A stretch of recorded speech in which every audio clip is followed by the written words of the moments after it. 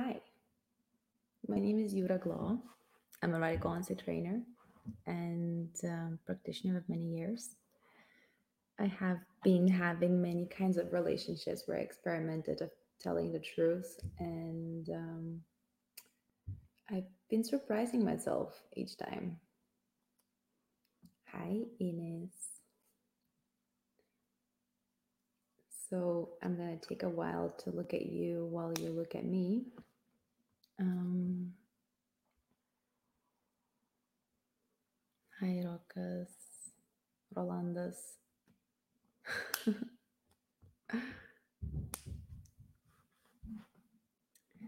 Today I want to talk about this topic that I notice I am really scared.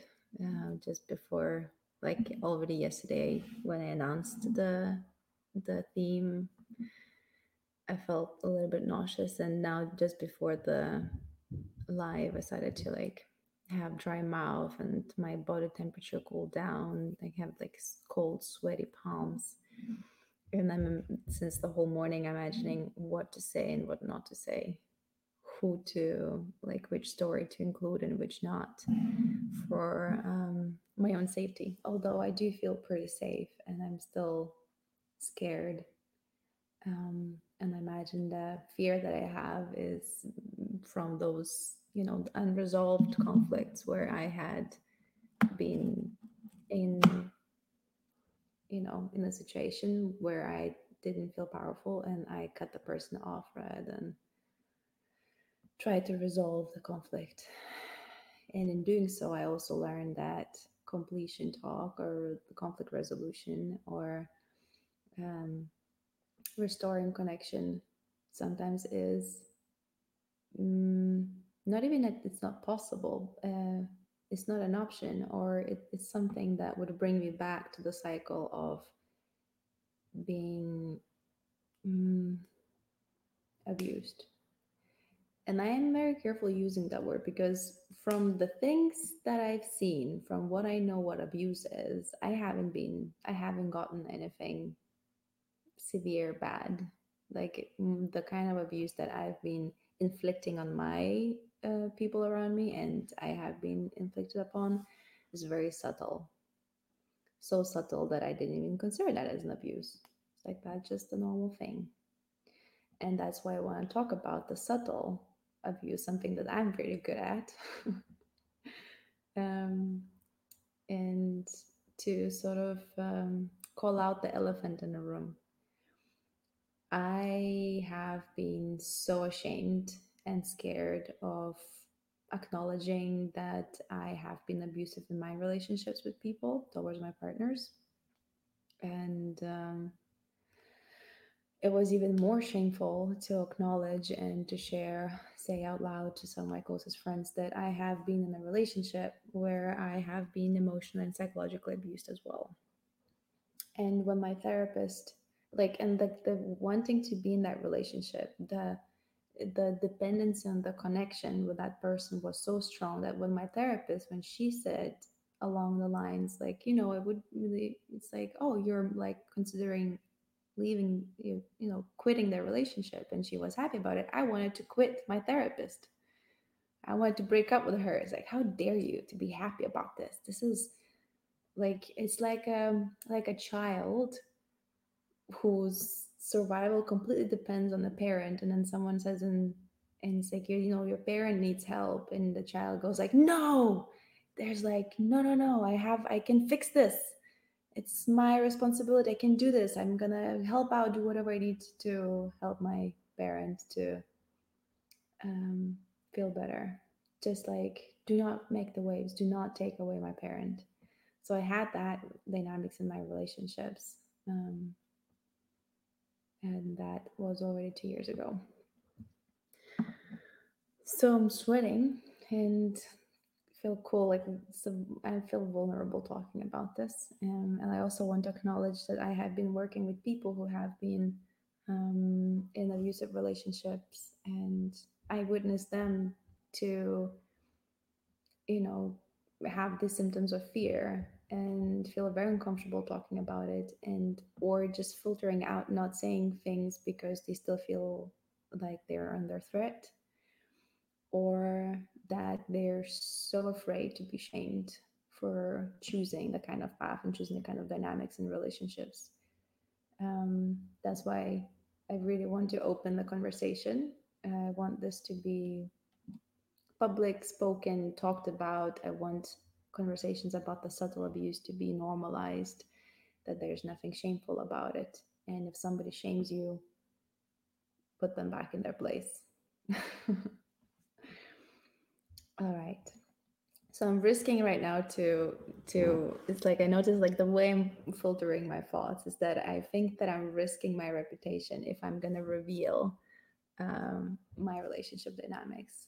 And I've been practicing radical honesty for so many years that I know that it's not true, that the more I share of myself, the more people can relate. And the people who do not like what I share or how I share it, these are not the kind of people that will stick around and be my friends, or not the kind of people I will be friends with. So I'm courageously gonna just continue talking. All right. So contextually, I also mentioned that in my previous honesty, when talking about jealousy and control, is that when I watch movies, and I grew up in front of a TV, right? The first 6 or 7 years of my childhood, I grew up in a village, so I was with animals, and then sometimes in front of a TV, but like the big people had the remote control. Well, there was no remote control back in the day. I would be the one who my dad would send to chicks to like switch the channels. So I had a duty. But when we moved to the city, then every day was spent in front of a computer, in front of a TV. And this is how I learned my English language by watching Nickelodeon and the cartoon channels, basically. Uh, and so I grew up in front of a TV, and the kind of things that I would see on a TV. I remember watching horror movies, and when I was little, seeing the romantic scenes in the movies. Um, on every Friday or Saturday night, there would be like the movie of the week that would be some sort of thriller. Where there was a woman who needed to be saved, a man who would like come and like violently like kiss or a woman, or would like shoot people, and that was considered to be normal. This is like it's people are watching this for fun. um and I never questioned that. And I grew up in a small when I was little, I was in a small village with like 2 or 300 people, and everybody knew everybody. And people swear, they're like real good rednecks, and little kids take over the communication pattern. So you can see like little kids relating to smaller kids, and like, you fucking piece of shit, and they would be like blaming, calling names the little kids, because that's how adults relate to children. So it took me like I was already in the west of Europe, the privileged world, and amongst educated people, where I was studying at university, when I realized that I noticed that people like the things that I can say in my family.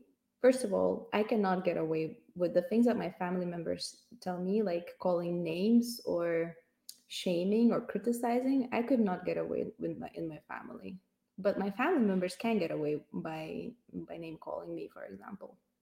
But I was the smallest one, so I didn't really have the power to be like, you're so and so. Not allowed for me, but allowed for my sisters, for example.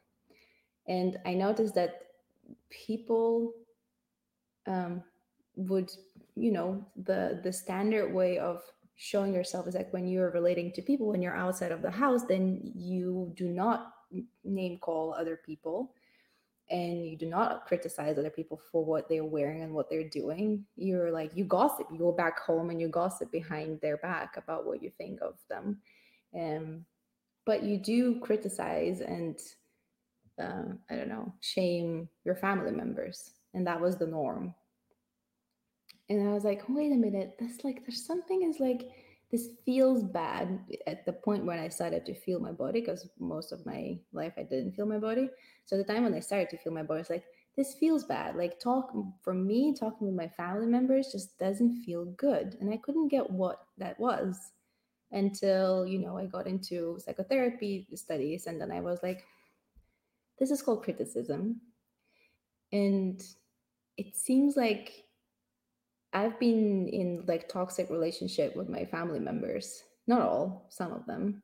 And no wonder it doesn't feel good, because I get like the type of conversations like picking on each other and provoking and poking and say and somehow speaking derogatory in derogatory terms, implying that you don't know nothing, I know better, and then laughing about it. So I was super confused, because whenever my sisters would bully me, what I call now bullying, my parents or my grandparents, they would say, "Oh, don't take it to your heart. You're just too sensitive. You don't mind that." And I grew up thinking that being that, bullying was just it's intimacy. This is what a family connection really looks like.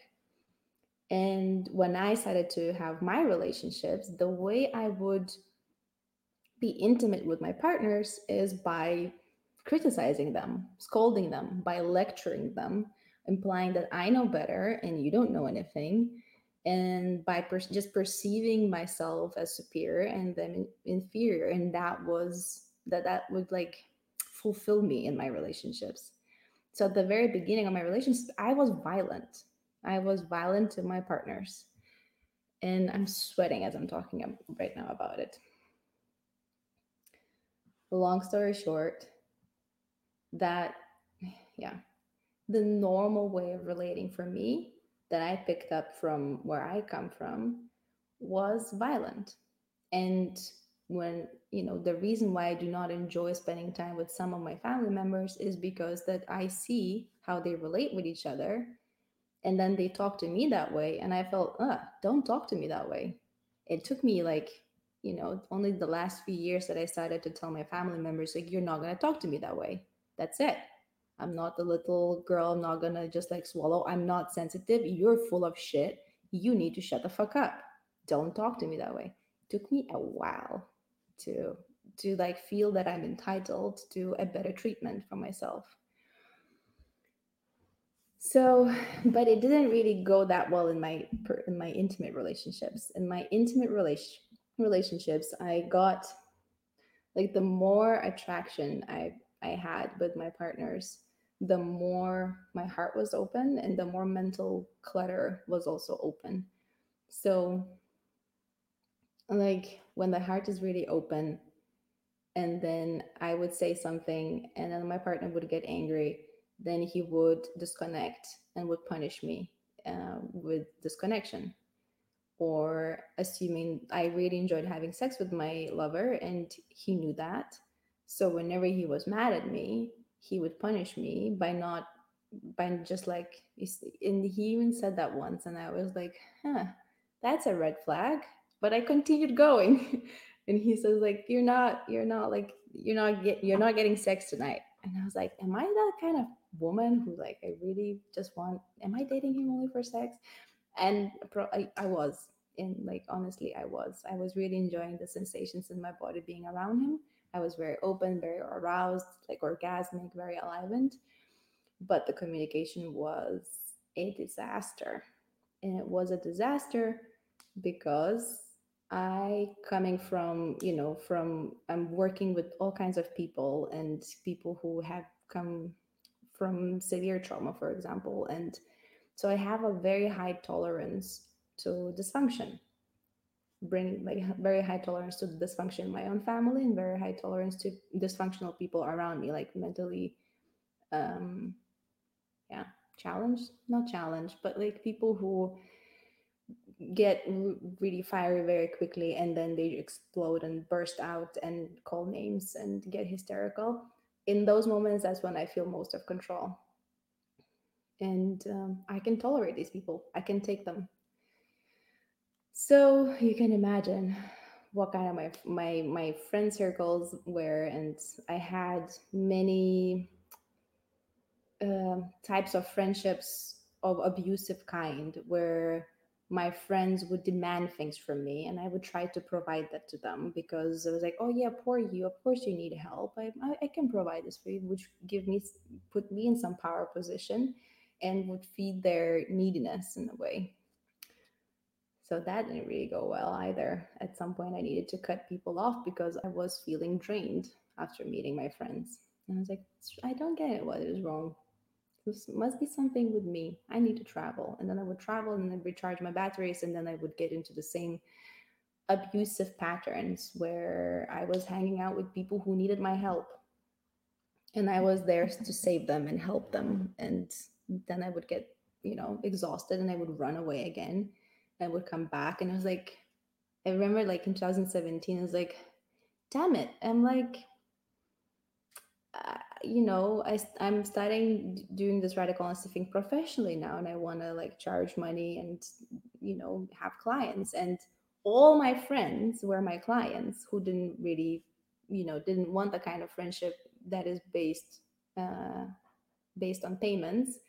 They didn't need really a professional help because they were so much fulfilled by just me being a very giving person. I was always available for them, and that's how I didn't really have much friends. Eventually I had to change my friends and to be more like, I had to become more of an asshole to set boundaries, to say no, I'm not available, I'm not going to do this. The kind of friendships I started to build, where I started to avoid people who would come to me and because they valued my opinion or advice.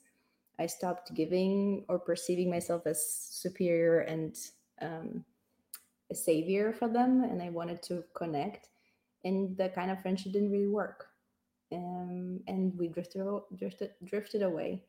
But in the meantime, I also made connections with people where I could be me, vulnerable. In the last 2 years, I was depressed. I wanted to kill myself. So I didn't really have the capacity to give anymore.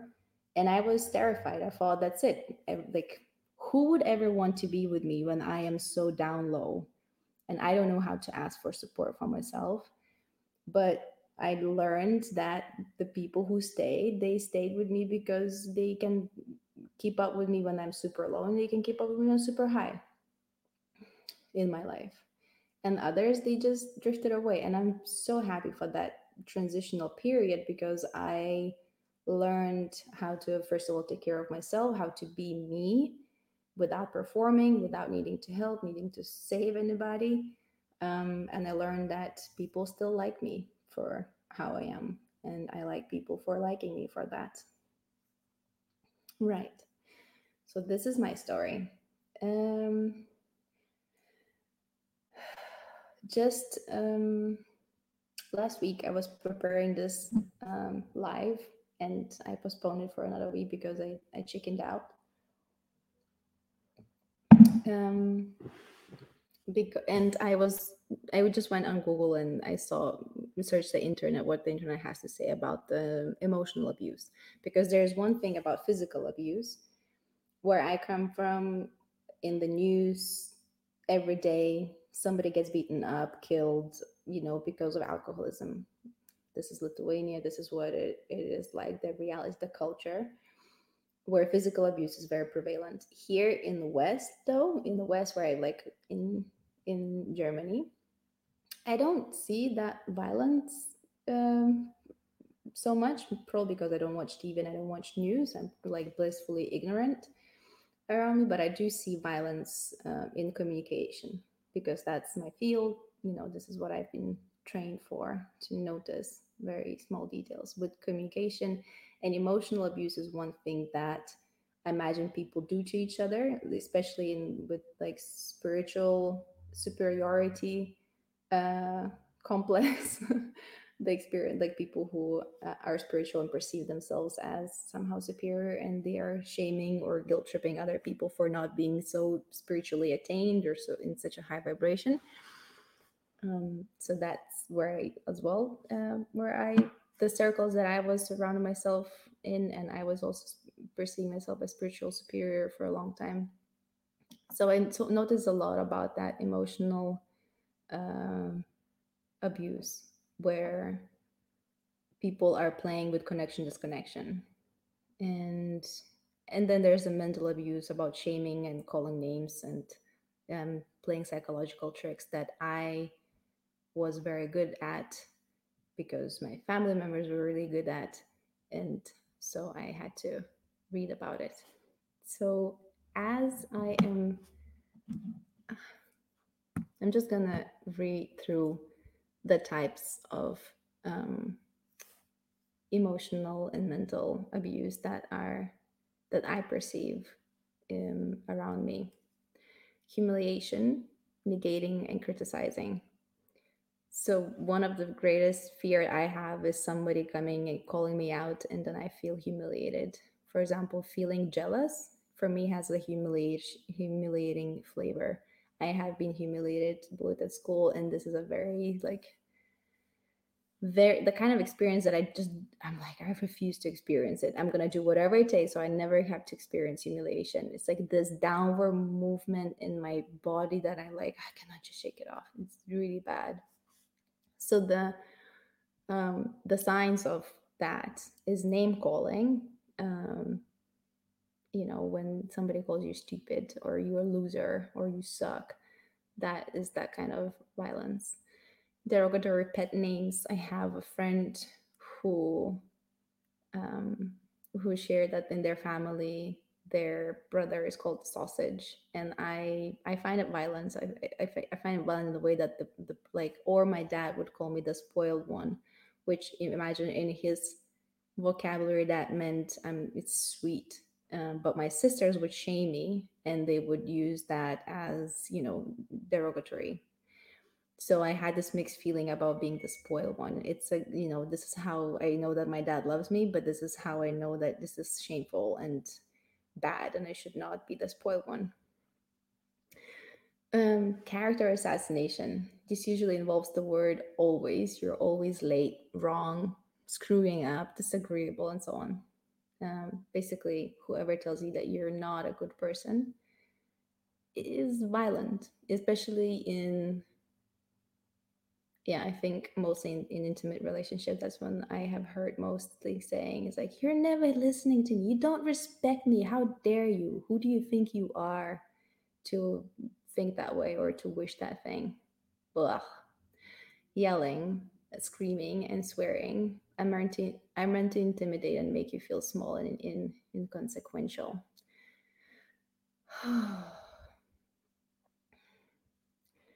Patronizing. Oh, sweetie. Oh, I had that in Germany. And I think like the way I excuse myself for not speaking German is that when sometimes like I spoke in German, people were like, oh, wie süß, woher kommst du dann? And then I would go like, ugh. As especially when I was hitchhiking around Europe and I went to the south, people would look at me and treat me as this like little fragile cute, it's like, oh, you don't know where you're going, so sweet of you.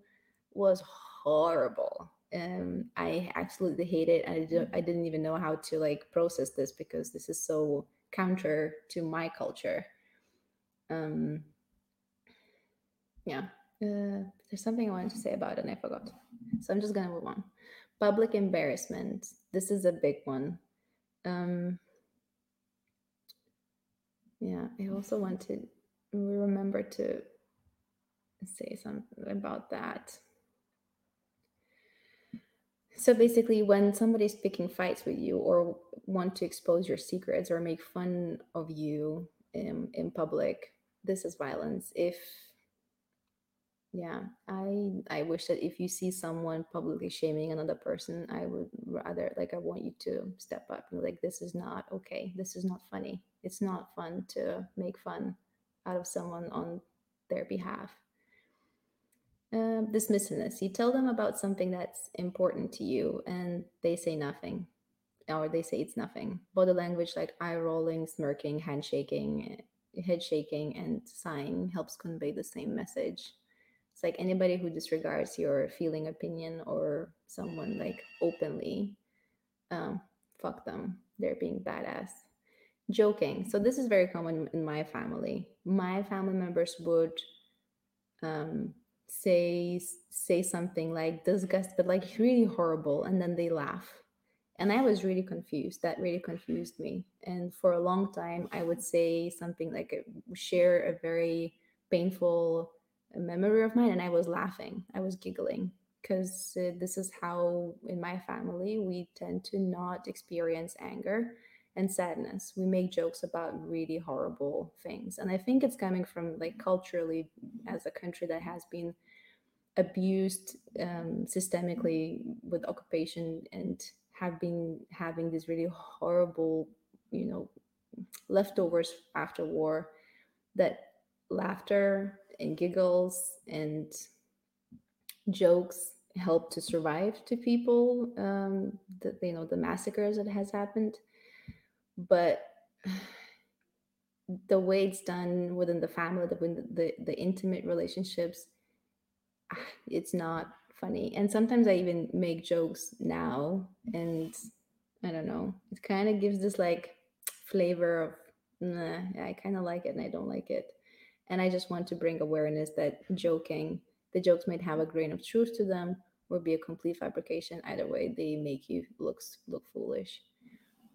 um sarcasm is hidden anger. And I also just want to make clear that we control and manipulate, and uh, we are violent when we feel threatened or angry, or both.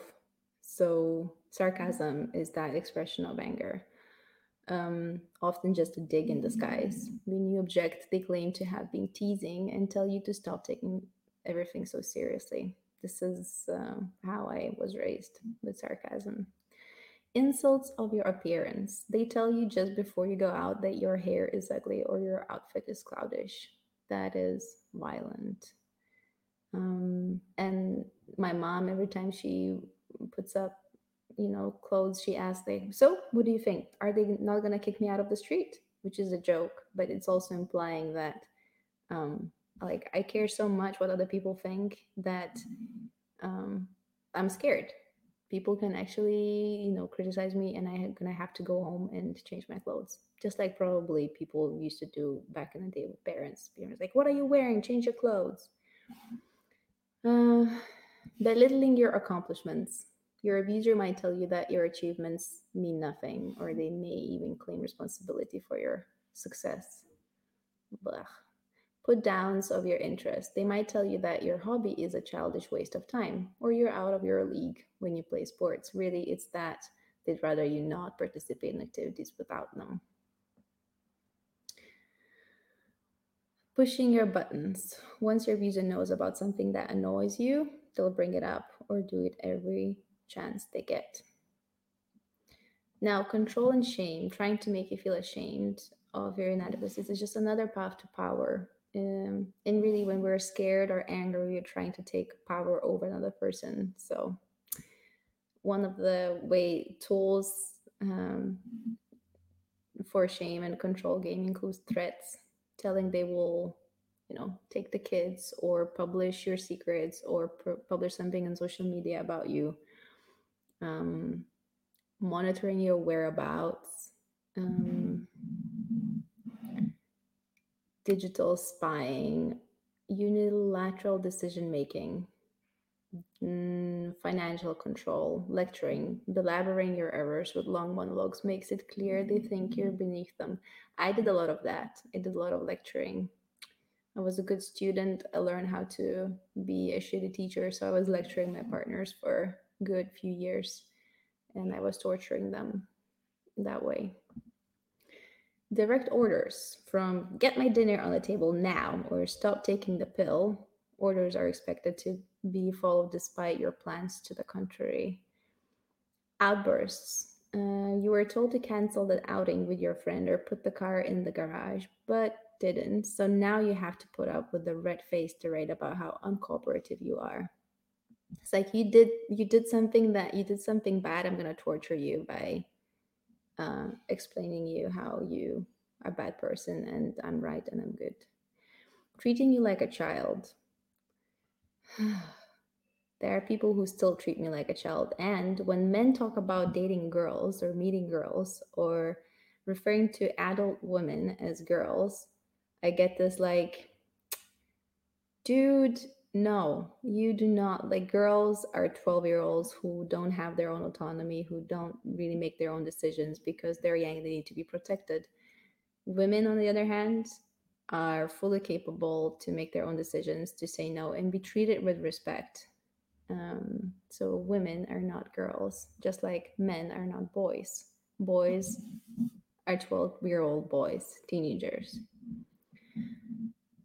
Feign helplessness. They may say they don't know how to do something. Sometimes it's easier to do it yourself than to explain it. They know this and take advantage of it. Unpredictability. They'll explode with rage out of nowhere, suddenly shower you with affection, or become dark and moody at the drop of a hat to keep you walking on eggshells. I had that, and my with one of my lovers was really scary. He was like very loving, and the next thing it's like, "What are you doing? What's wrong with you? It's like, why would you tell me such a thing?" And I was just like, "Where is that coming from?" It was really scary.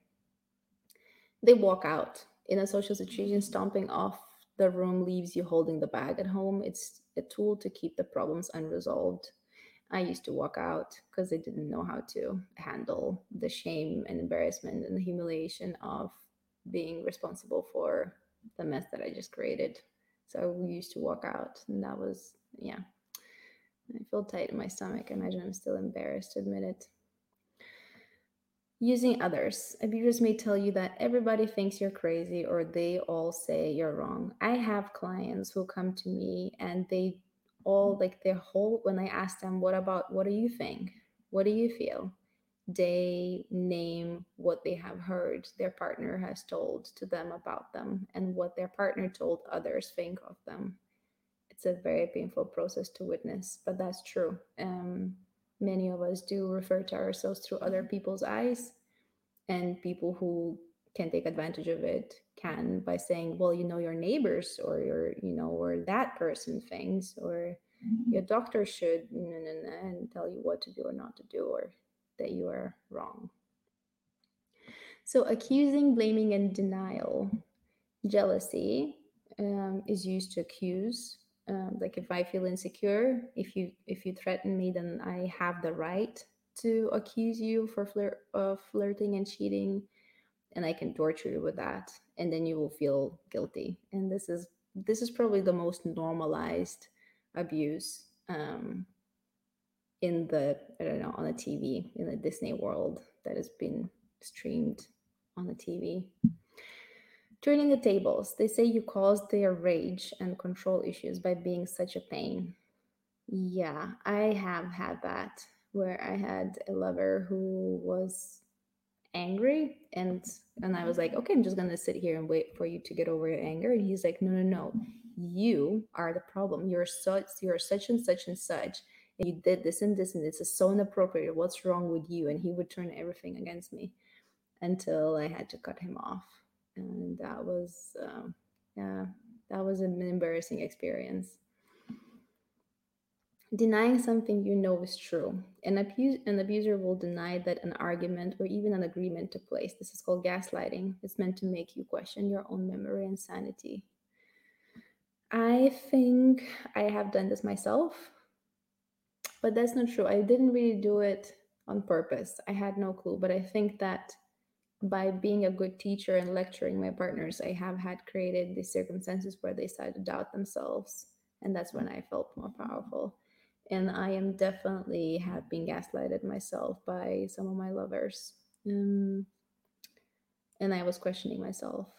Um, Actually, quite recently, I have been. The way I do my relationships now is that when I meet someone, I ask them, how do you handle anger? Like, how do you resolve conflict? Because usually the end of the relationship was, and still I think could be, that when I get angry, I am trained to get over it. And I notice when I'm angry, I notice that I want to be mean and take power. Like, I notice those dynamics emerging, and I can express those. But the people who I don't have the training in radical honesty, when they get mad, they do all the list here that I'm naming here. And the last time a guy really tried to gaslight me, And it's like if something is wrong with me, I have a disease for wanting what I want, and that I should be treated. Um, and that's like, yeah, what's wrong with me for wanting this? And he cannot provide. And then he's saying, you don't want me. You don't want me. And I was like, no, I just want what I want. And there was nothing I could say or do. He was just like crazy and like having his own filter on his perception, and whatever he was telling about me was just like completely missed me out and did not see me as I was. Like I could as well not be there, and he could just go on a rant about how he's being mistreated.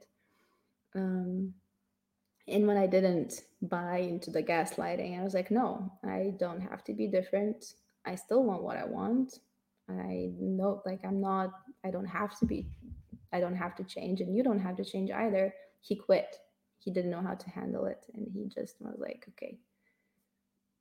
Because it takes vulnerability to sit and acknowledge what is, and it's very painful to experience to acknowledge reality. And some people cannot handle that. Some people need to like quit and go on a rant in their own mind, which is, I have done that too. Using guilt tripping. Oh, we learned that from our parents. Our parents are really good at installing buttons, then pushing those buttons, and then guilt tripping us and shaming us for in order to control us. So we do that in our partnership. The way people sometimes use guilt to say, you owe me this. Look at what I've done for you, in an attempt to get their way. Ugh, I have allergy to that because I experienced a lot of it while growing up. And so I have like allergy. Like there's just like I have an antenna. If somebody comes and says something like, I did this favor for you, would you do? And I was like, ugh, no, no, no, no, no. Like abort, not gonna, no. Um, Goading, then blaming. Abusers know just how to upset you, but once the trouble starts, it's your fault for creating it. Yeah, I have had that myself and was very confused. I was really doubting myself. I was like, did I really create this? Was I? Is it my really, like, I'm so sorry. The guy was really convincing and I really believed him. And it's not even with guys. I also had like female friends who would do that to me too. And I was like, oh, I'm really sorry that I failed to provide you what you wanted to. It was really bad. Then denying their abuse. When you complain about their attacks, abusers will deny it, seemingly bewildered at the very thought of it. It's like, what? I haven't done it. No, no, no. Which I understand. I think I also have denied my own behavior back in the day. Accusing you of abuse. They say you're the one who has anger and control issues, and they're the helpless victim. Trivializing. When you want to talk about your hurt feelings, they accuse you of overreacting and making mountains out of molehills. Yeah, that still reminds me of my family model. It's like, don't be too sensitive, Yura. This is just a small thing. What's wrong with you?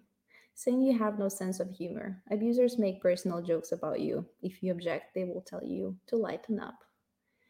Blaming you for their problems. Whatever's wrong in their life is all your fault. You're not supportive enough, didn't do enough, or stuck your nose where it didn't belong. Destroying and denying. They might crack your cell phone screen or lose your car key, then deny it. All these like, oh, hard. Now, emotional neglect and isolation. This is something that I had to learn in the last few years. Abusers tend to place their own emotional needs ahead of yours.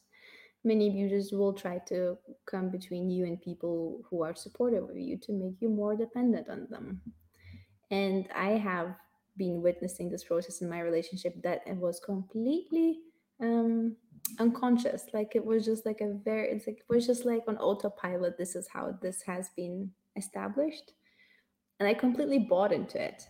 And that was, yeah, it's like when I ended the relationship, I had this like almost like a filter got off my face, and I was like my attention just like got in front of me, and I was like, wow, here I am in my room. This is the reality with which I'm sitting. And I just remembered like, oh, there's people that I haven't talked for months with. It was a very interesting process. I'm glad that I had that, and I'm glad that I ended it. So people who demand respect. No perceived slight will go unpunished, and you're expected to defer to them, but it's a one-way street. So people who demand respect, uh, yeah, fuck you. Not gonna give it to you. Respect is such a natural thing that comes when when I can trust and I feel safe.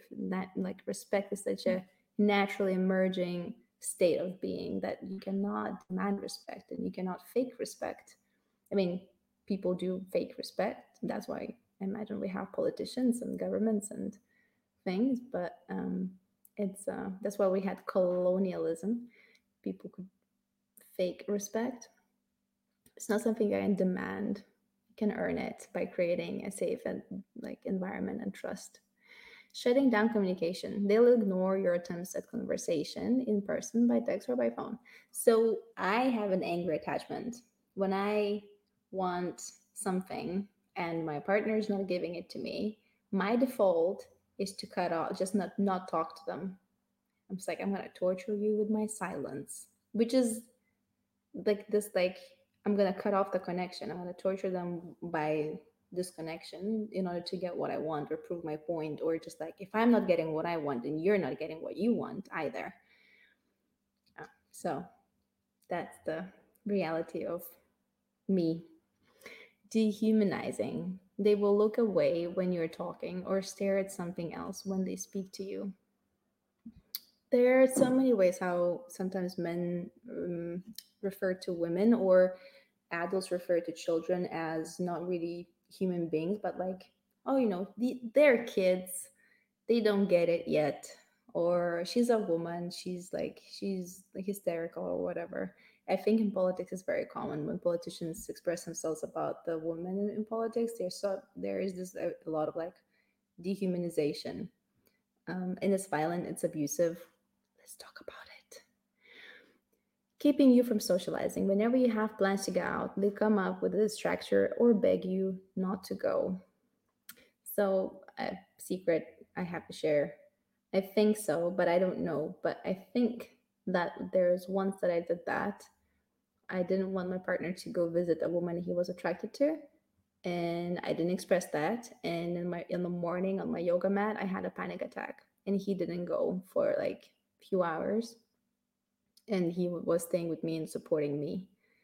And I felt ashamed and embarrassed. Like, what am I doing? On the other hand, I didn't really have control over the whole, I don't know, this experience in my body. It was like of like this very exhilarated breathing and contraction. And so I don't know, maybe it was um that um keeping my partner to stay with me, trying to come between you and your family, withholding affection. They won't touch you, not even to hold your hand or pat you on the shoulder. They may refuse sexual relations to punish you or to get you to do something. Um, I think I do that when I'm not getting what I want because I didn't ask for it, first of all. I didn't express that I had the wish. I sometimes just like close myself and do not want to be touched, or like I'm just gonna withhold affection and then shame myself and then get into a loop until I share it like a day after, usually. I'm embarrassed to say it. Tuning you out. They will wave you off, change the subject, or just plain ignore you when you want to talk about your relationships. Mm, yeah. It's a thing with like the open relationship in couples. Yeah, instead of, people just don't want to talk about because they don't want to move anywhere deeper or like separate. If the conversation might end up into ending their relationship, they would, avoid it. And tuning you out is one of the ways to avoid it. Uh, Actively working to turn others against you. They'll tell coworkers, friends, and even your family, that you're unstable or prone to hysterics. I had a client who had a very toxic relationship whose partner went all over the social media, the company work, to tell the workers, the coworkers, that something is wrong with that person. And my client was really afraid until we reminded him that no, it's like these are normal people. They can tell that you're okay and your partner went bananas. And it's like the fear comes from this thinking that I am alone and there's no one in the world who can understand me or take care of or agree with me. But talking about it openly is what it's like. You get out of your shelf and then you start reaching out to people and you get reality checks, and people actually more willing to support you in this, and they are much more understanding than it seems while you're still silent and thinking by yourself. Calling you needy when you're really down and out, and reach out for support. They will tell you you're too needy or the world can't stop turning for your little problems. I had it with my sister. I remember she called me needy when I had a belly pain, and I asked mom to bring me to the hospital, and I rolled on the ground because it was really painful. And my sister, she said I need attention, and my mom, she agreed with her, and these are two adults and I'm just a child, and I really believe that something is wrong with me and I should not be wanting to go to hospital, or I should not want to get help. I mean, for them, I don't know what the fuck they were thinking. For me, it was bad. Interrupting, you're on the phone or texting and they get in your face to let you know your attention should be on them. Hmm. I don't. I think I would have done that while I was playing with my partner. Yeah. Indifference. They see you hurt or crying and do nothing. So some there's this. There are people who would cry on purpose to get attention, and there are people who cry because it's really painful. And indifference is that kind of stonewalling of the person that keeps the power in place. Disputing your feelings. Whatever you feel, they will say you're wrong to feel that way, or that's not really what you feel at all. Hmm. Yeah, I had done that a lot with my partners when I was lecturing them. They would say me one more thing and I would translate them into another thing. And I was like, no, no, no, this is what you're actually feeling. And they would agree with me, say, oh, yeah, you're right. And I was like, oh, shit. This is a power move I wasn't aware of before. So, the last thing that I want to talk about is codependence. A codependent relationship is when everything you do in reaction to your abuser's behavior, and they need you just as much to boost their own self esteem. You've forgotten how to be any other way. It's a vicious circle of unhealthy behavior. Um, and the signs of maybe being codependent is that you are unhappy in the relationship but fear alternatives. Consistently neglect your own needs for the sake of others.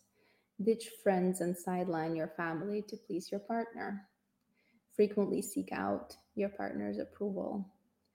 Critique yourself through your abuser's eye, ignoring your own instincts.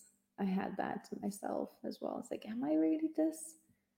Because I really believe that my partner was right, and something like I just don't know enough. That was my story.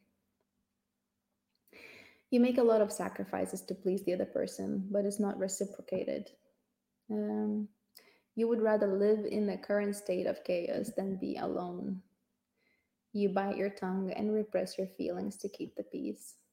Or you feel responsible and take the blame for something that your partner did. You defend your abuser when others point out what's happening. You try to rescue them from themselves. You feel guilty when you stand up for yourself, or when you set boundaries, um, or when you express that you're angry. And these are all the signs of codependency, because I have it a lot and I work with people who also have it. So it's like, eh, in your face, painful. You feel guilt. You think you deserve this treatment. So somebody's treating you a piece of shit, and you're just like, yeah, of course, that's what I deserve. Um, you believe that nobody else could ever want to be with you. That's one of the common beliefs that when we in radical circles, when we share, we most of us have the same beliefs. Like, yeah, who would want to be with me? Nobody else would. So I'm staying with this asshole. You change your behavior in response to guilt. Your abuser says, I can't live with you, so you stay. I can't live without you, so you stay. So, what to do? Um, so, it's really difficult to be in an abusive relationship and to know that this is an abusive relationship.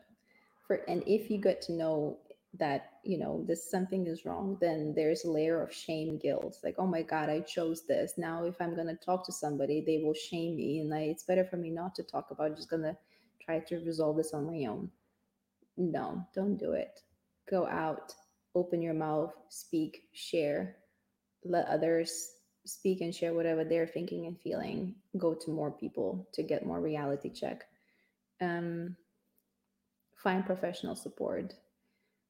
Make a list of 20 psychotherapists in your area, call them, ask for, like, interview them.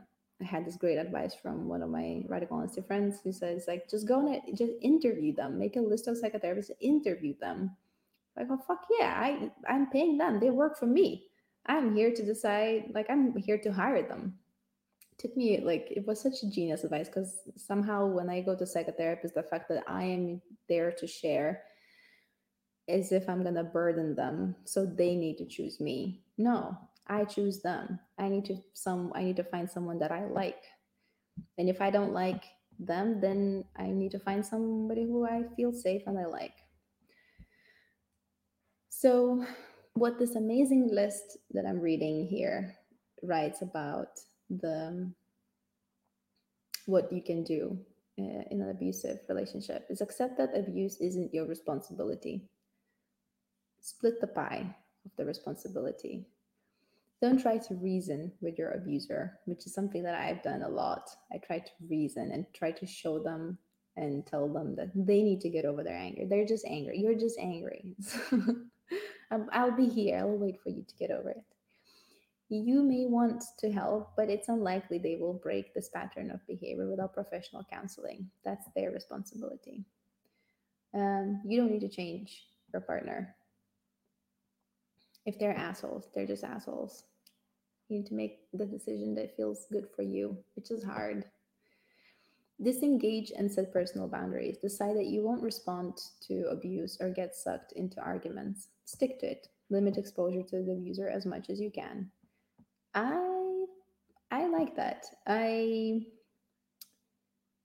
It's some yeah, it's a I did, like, I limit uh my contact with some of my family members, and I really like it. Because before I thought, oh, they're my family, I have to be there for them. We should be close. It's all my responsibility to restore connection, to have to restore the family feeling that I miss so much. When I realized that they have no interest in that, they have no, like, they don't care. And um and I thought, like, oh wait, so if they're not doing anything to make this work, so there's no point if I'm going to do anything about it either. Accept the relationship or circumstance.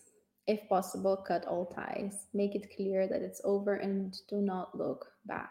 You might also want to find a therapist who can show you a healthy way to move forward.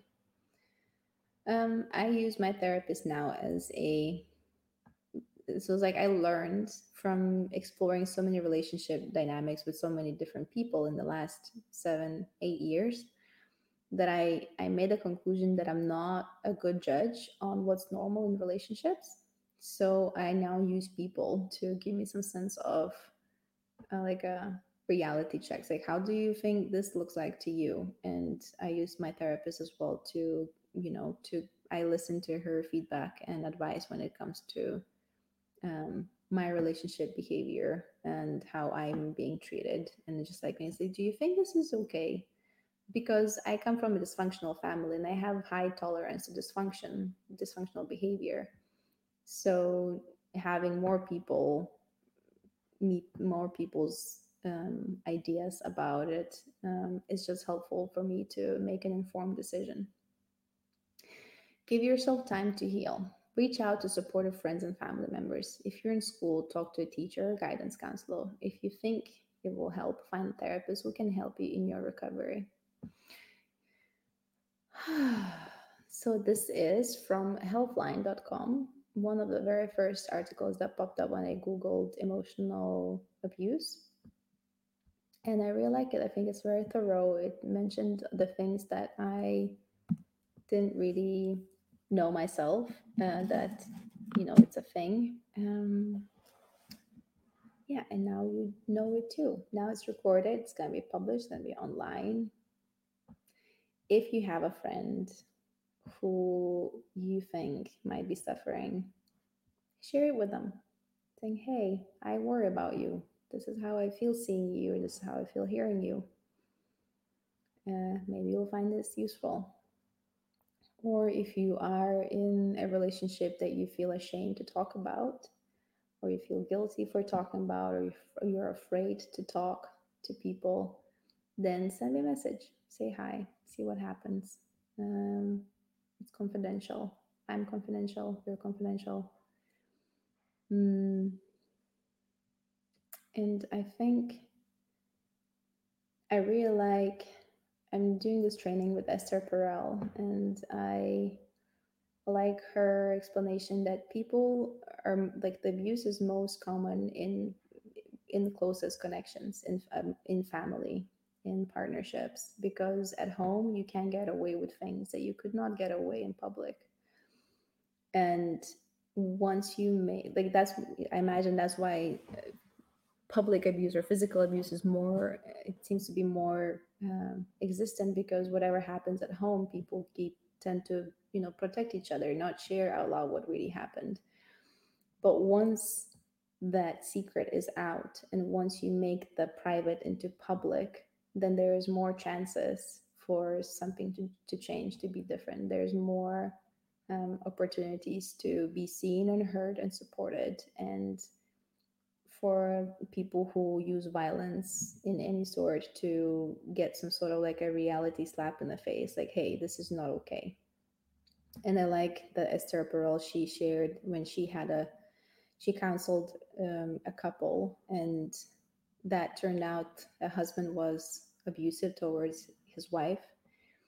And Esther, she walked them to the elevator and down. She walked with them up until the exit. And in the elevator, she noticed the husband to be embarrassed or ashamed, and she asked, "Why are you embarrassed? What's embarrassing?" He's like, "Well, I'm just like, I'm feeling bad about you taking this time to walk us out." And Esther, she's like, "I was amazed. That man has zero regret or has zero perception that there's something wrong about beating this person, the closest person he has, but he feels deeply ashamed for, a stranger walking them out the building." So the perception of violence is such a, it's like each world, each mind has a different perception of what is violent or not. And what I want to also to share today, for you to know that it doesn't matter what the other person meant with what they said or did. It also matters how you received it, and the other way around. It doesn't mean like, it's equally important that you meant no harm by saying or doing something. It's equally important how the other person received what you said or did.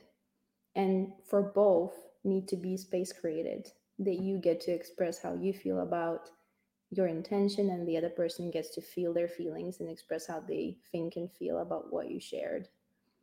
So both sides of, inflicting and receiving are equally important and deserves to be addressed and talked about. So that's it for today. It's a 1 hour long live, and I wish you to have more conversations about this. I felt very uncomfortable at the beginning. Now I feel better, and I think that this each abusive sharings or conversations start with a lot of discomfort, and then it gets better on a way.